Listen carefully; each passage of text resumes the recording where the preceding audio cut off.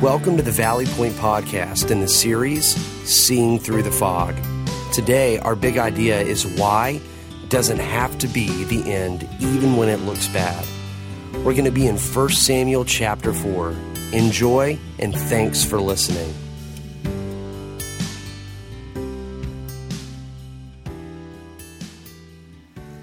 The scene is one that is captivating, and immediately you're pulled in and you're ready to watch all of the action. You're captured. And that's what a great story does. And today we've got a great story straight out of Scripture. And so join me and let's imagine.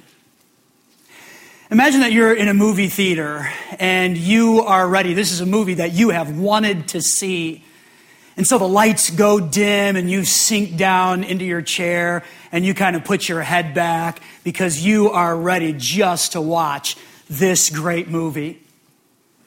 The movie begins and immediately you know that this is going to be an epic battle between good and evil, between the good guys and the bad guys.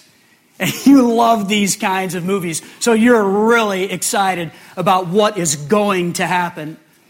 On one side of the river, it's the good guys, and that's where they're camped.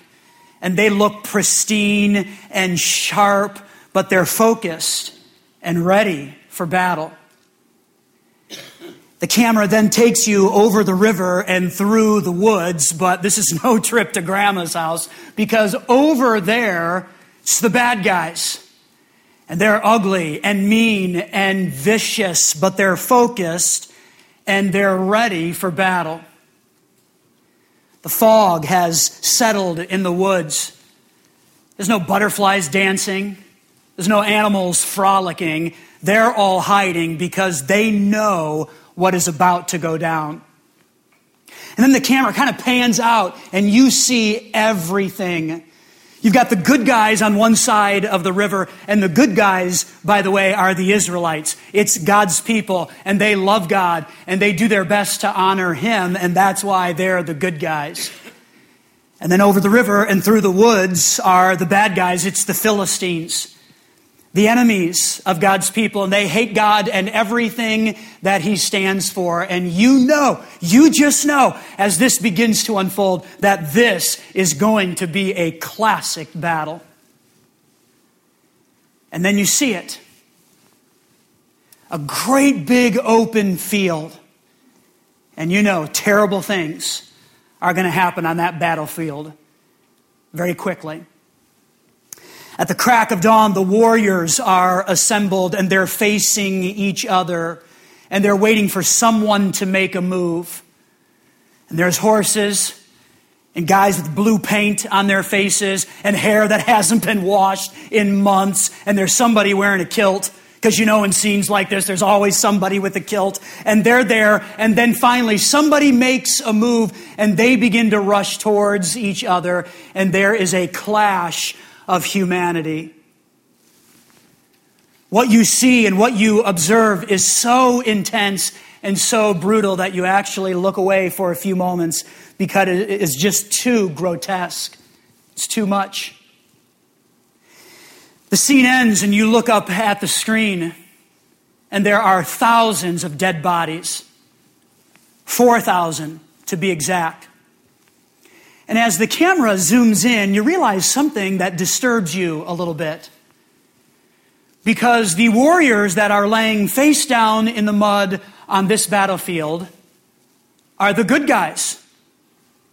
They're the ones that have been killed. They're the ones that have been defeated. The good guys lost. And you think somebody got the script wrong because the good guys always win. That's just the way it works. Except for when it doesn't. The scene changes again and takes you into the two camps. And on one side of the river, you have the Philistines, the enemy of God and the enemy of God's people, and they are rejoicing and they are laughing and drinking and eating and dancing and shouting because they won. They won. They defeated their enemy, and they're pretty happy about that. And then over the river and through the woods is the Israelite camp. And there is weeping and wailing because that's their boys out there. That's their sons and brothers and fathers and friends. And their lives have been taken from them and they will never see them again. And it's not a great scene in the Israelite camp. The camera does something kind of interesting at that point. It takes you to a small little tent in the Israelite camp. And you get the chance to hear what's going on inside of the tent. And it's the generals and it's the elders of Israel. And they have gathered and angry words are being exchanged. And fingers are being pointed and questions are being asked. Like, what happened today? And how can we avoid that tomorrow? And that's where we pick up the story. If you have a Bible or a device, I want you to turn to 1 Samuel chapter 4. And here's what we discover right away in verse 3. It says this: after the battle was over, the troops retreated to their camp.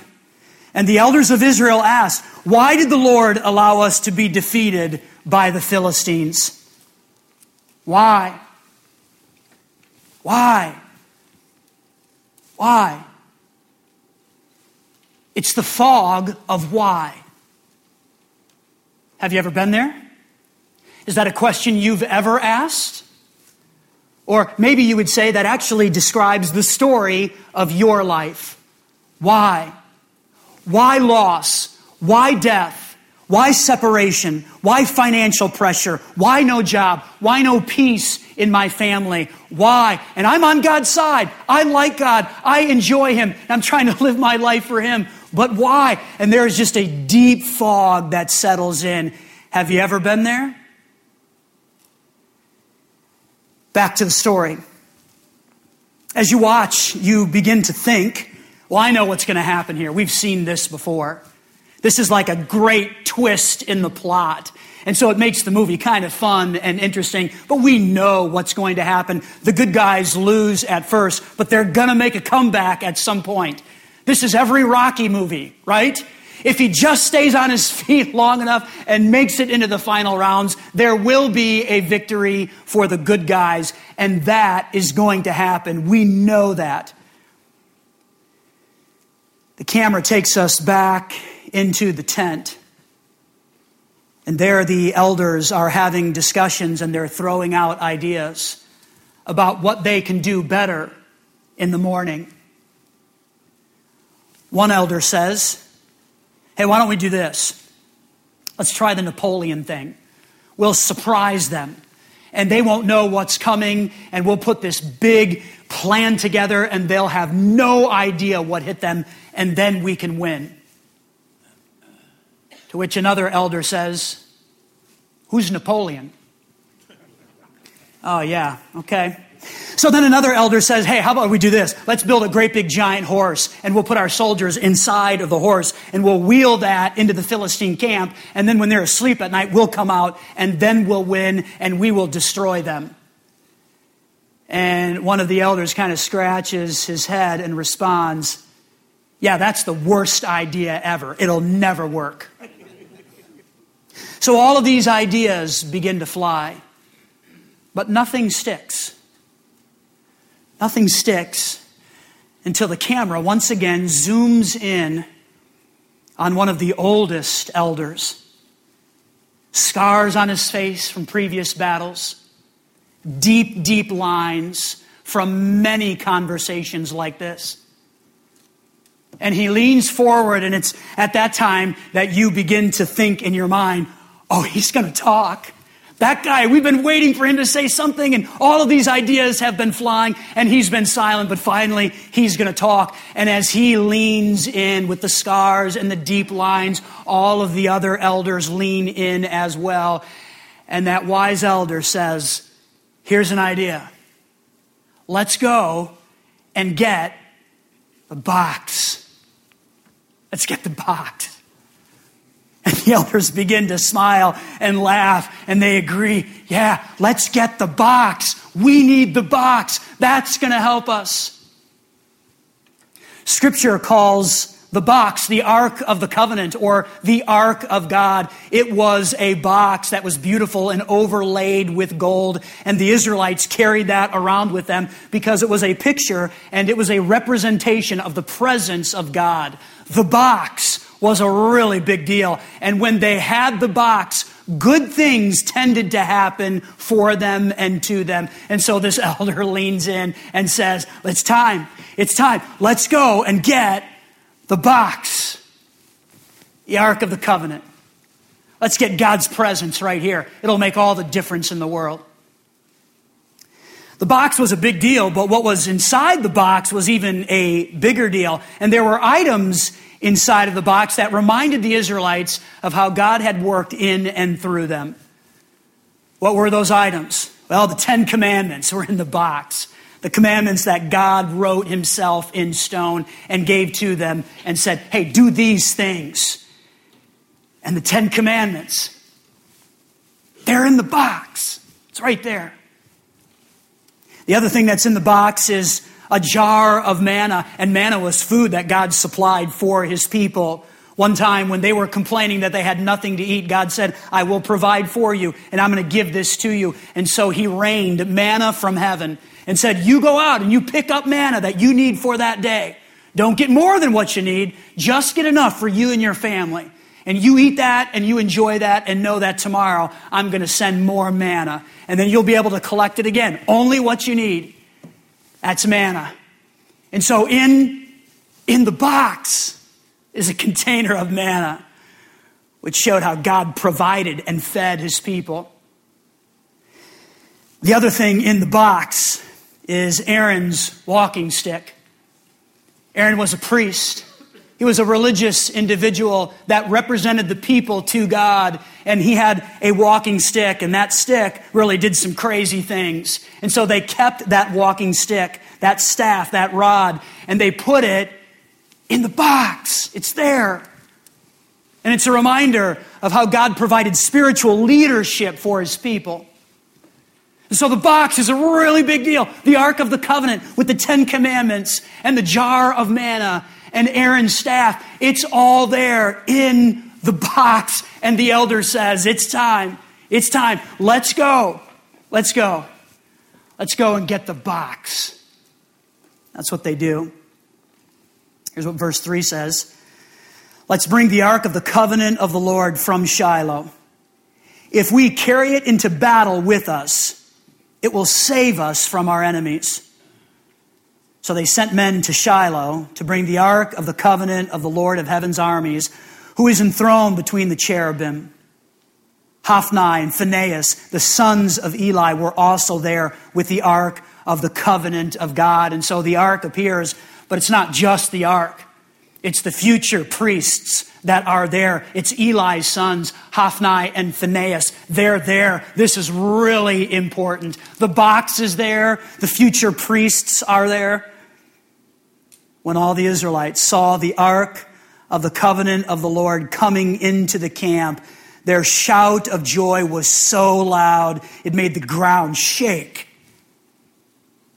Remember over the river and through the woods? We've got the Philistines on the other side. They're all excited because they won. And they say, what's going on? That's what they asked. What's all the shouting about in the Hebrew camp? The Philistines are confused. They shouldn't be shouting at all. They shouldn't be happy at all. We're the ones eating and singing and dancing because we won. They shouldn't be happy. What's going on in the Israelite camp?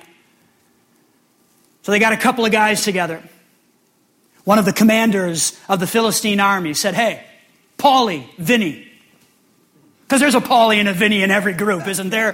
Paulie and Vinny, come here. We want you to sneak over to the Israelite camp. Something's going on over there, and you need to observe, and you need to see, and then bring us back the information.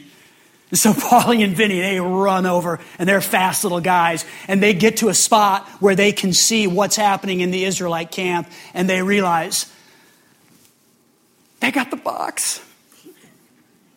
And so Paulie and Vinny rush back, and the Philistines surround them, and they ask, what's going on over there? Why are they excited? Why are they laughing? Why are they shouting like that? And Paulie and Vinny are just exhausted, and they finally say, they got the box. They got the box. The Philistines knew what the box meant. And they're not too happy about that. As a matter of fact, here's what verse 6 says. When they were told it was because the ark of the Lord had arrived, they panicked. The gods have come into their camp, they cried. This is a disaster. We have never had to face anything like this before. Help! Who can save us from these mighty gods of Israel?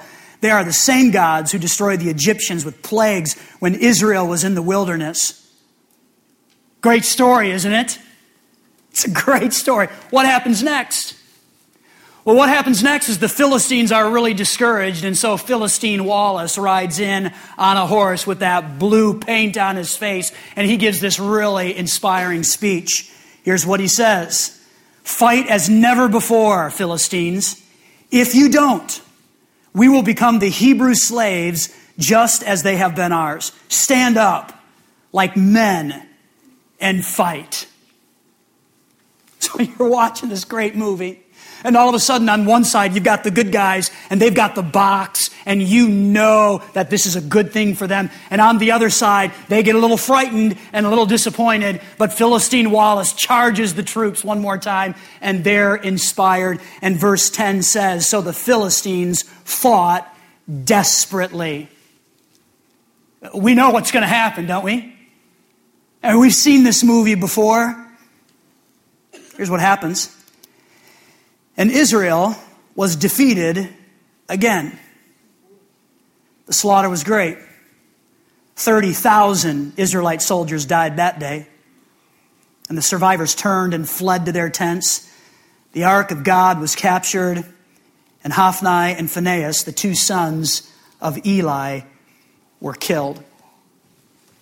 What? Like that actually happened? It did. See, this is no Disney flick. It's not at all. The wrong guys won again, but this time it's not 4,000 guys who are laying face down in the mud. It's 30,000. And in addition to that, Hophni and Phinehas, the future priests, killed. And the Ark of the Covenant carried away by the enemies of God. The wrong guys won. It's about this time as you're watching this in the theater that you say to yourself, or maybe even out loud, I don't like this movie anymore. I want my money back. I want to see something else. This is a ripoff. I don't like this story. Is there more to the story? There actually is.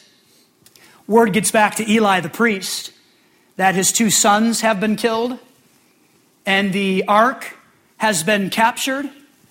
And he's so devastated by that news, Scripture tells us he falls backwards in his chair, he breaks his neck, and he dies on the spot. So the high priest is gone. The future priests are gone. And in this process, one of Eli's sons had a wife who was pregnant. And when she found out that her husband had been killed in battle, it throws her into premature labor, and she dies. But before she dies, she looks at the people around her and she says, will you please name this child Ichabod? Which means, where is the glory of God? In other words, God has left the building and we're in trouble. And this is not good. Great story, isn't it? It's kind of a foggy story, actually. And normally we get to a point like this where we would say to the Israelites, or we would even say to ourselves, or to somebody else who might be walking through the fog of why, we would say, here's what you need to do.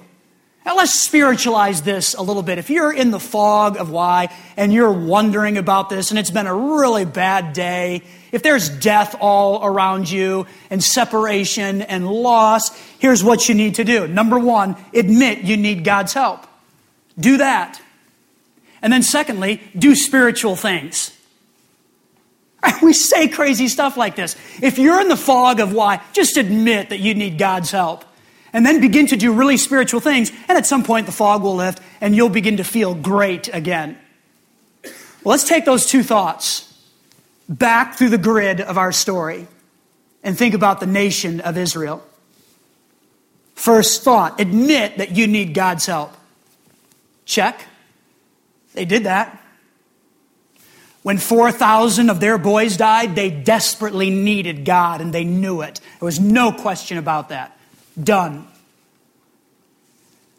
Statement number 2, do spiritual things. Check. They did that. They went and they got the box. It was the presence of God with all of the great stuff on the inside.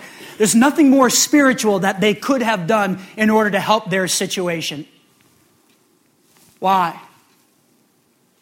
Why? The fog of why, and instead of a better day, there is more devastation and more loss. And do you want even more depressing news? Because we love depressing news on Sunday morning, don't we? It takes 20 years for God's people to get the Ark of the Covenant back. 20 years. It's a long time. Let me ask you this. Have you ever asked this question, or have you ever found yourself living in the fog of why? Why God? Why me? We're on the same team. We're on the same side, but yet I'm in this deep, deep fog. Why? And when will it lift? Ever found yourself there? It's taken me a long time to get here, but here's our big idea for today, and that is why doesn't have to be the end even when it looks bad. Okay? Why doesn't have to be the end even when it looks bad. It looks really bad for Israel right here. And often it looks really, really bad for us, and we begin to ask the why question, and when will the fog lift? And why doesn't have to be the end even when it looks bad. And what I want to do now is I want to pull some things from our paragraph. And it doesn't necessarily say, but I think these are assumptions that can be made based on what we read in 1 Samuel chapter 4, and then what we read in 1 Samuel chapter 7, where they get the Ark of the Covenant back. And so there are some things that we can pull from that based on what they didn't do and what they did that I think can help all of us as we walk through the fog of why. So here's some takeaways for us. If you find yourself in the fog of why, first of all, remember that God is more than a vending machine. He is, isn't He? God is more than a cosmic vending machine that we push and out comes a Snickers and we feel a lot better about life. God is holy. He is distinct. He is uniquely separate from everyone and everything. There is no one, there is nothing like Him. And God demands our reverence and our respect all of the time, even when we're in the fog. And sometimes we forget about that and we turn and we move our attention away from God. And God's like, don't do that. Don't do that. Or don't come to me expecting me to be this vending machine that just spits stuff out that makes you feel better. At the start, give me my respect. Give me my reverence, even in the fog. Secondly, in the why, ask different questions. Instead of, God, can you give me? Because that's what we like to do. We want God to give us stuff so we can feel better and move on. So instead of, God, can you give me? Maybe we should ask, God, can you make me? Can you make me? Can you do something in me? Because uniquely, in the fog, when we're really down and hurt and discouraged and we can't find our way out, and when we feel ripped off and we want our money back, we often want God to do something to bail us out, but often what God wants to do is something unique inside of us. And that's where it begins. And so, perhaps in that vulnerable place, we need to ask God to do the tough thing in me, so that then He can do something through me and for me. So in the fog of why, ask different questions. Ask better questions. And then finally, in the why, walk with God and obey with greater resolve. And often we don't want to do that. And that sounds counterintuitive. We feel ripped off. We want our money back. And so let's walk away from God. And sometimes that actually feels better. But God's like, don't do that. In the fog, as you wait for that to lift, determined to obey with even greater resolve. I want to say something lovingly as your pastor. And that is, walking away from God never works. It never works. Again, sometimes it makes us feel a bit better, especially when we feel ripped off. But ultimately, it never works, and here's why. If we have trusted in Jesus alone to save us, we have the Holy Spirit living inside of us. And even if we try to walk away from Him, He will never walk away from us. It is absolutely impossible. And so if we attempt to do that, it will only bring a greater level of pain and discomfort in our life because He wants us back. It's what He wants. Walking away from God never works. And so in the fog, in the why, let's just determine and decide that we're going to obey with even greater resolve. Now watch this. I'm going to fast forward to chapter 7. And here's what we discover. A few years have passed. And Samuel, the prophet of God, says this. He said to all the people of Israel, if you want to return to the Lord with all your hearts, here's what you got to do. Here's the plan. Get rid of your foreign gods and your images of Ashtoreth. It's interesting, but God's people had this fascination with making idols. And God's like, I don't like that. I'm not a fan of that. As a matter of fact, in the box, in the Ten Commandments, one of them says, stop. Don't do that anymore. I want you to worship me and me alone. And so if you want God back, if you want the fog lifted, let's get rid of all of the idols.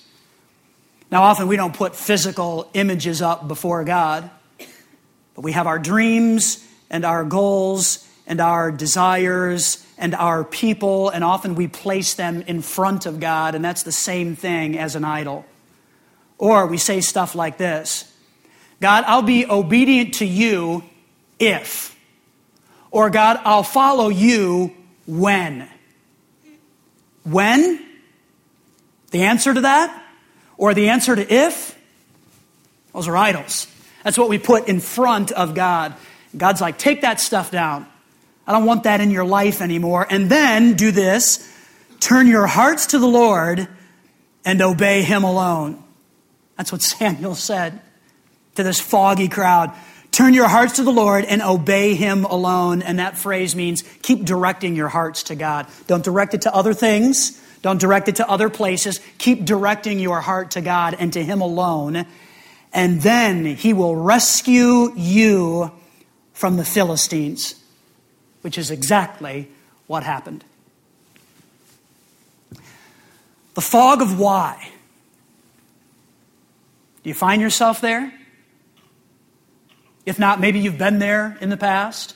If you're not there now, know that there might be a fog coming at some point, and you want to be prepared and ready to respond to that based on what we find here in 1 Samuel chapter 4 and chapter 7. And that is, why doesn't have to be the end, even when it looks bad. Father, we're thankful for this time. And we're thankful for this incredible story tucked away in 1 Samuel. It gives us so many insights into your people and how you work and what you do and what you even say and what you even expect of us and from us. And so, God, I just pray now that as we assimilate this information and really consider this, that you would speak to all of us however you want to. God, we're all here, and there are different things that have been happening in our lives. You know our stories. God, there are probably many in the room right now who are walking through a why. And they're in a fog, and they can't see their way out of the fog. And they're disturbed and ready to check out and go see a different movie. They want their money back. God, for those who are in the depths of that are in a tremendous amount of pain, I pray that you'd meet them right here and that they would understand and know that you want them in a desperate kind of way, not to run from you, but to direct their hearts to you. God, for those who are in a fog, and maybe it's not that intense, but there's just something kind of bothering them, and they're wondering when you're going to show up and make the day better. God, I pray that you'd help them to obey with even greater resolve right now than what they've ever experienced before, knowing that can make a huge difference. So God, however we're feeling and wherever we are right now when it comes to the fog of why, and whether that's a loss or a death or a separation or financial pressure or some kind of addiction or habit that won't let go, and we're in a fog on that, God, I just pray that you'd speak to our hearts and help us now to respond to you in an appropriate way, knowing that why doesn't have to be the end, even when we feel bad. So God, again, however we're feeling today, speak to our hearts, challenge us, encourage us. We pray this in Jesus' name. Amen.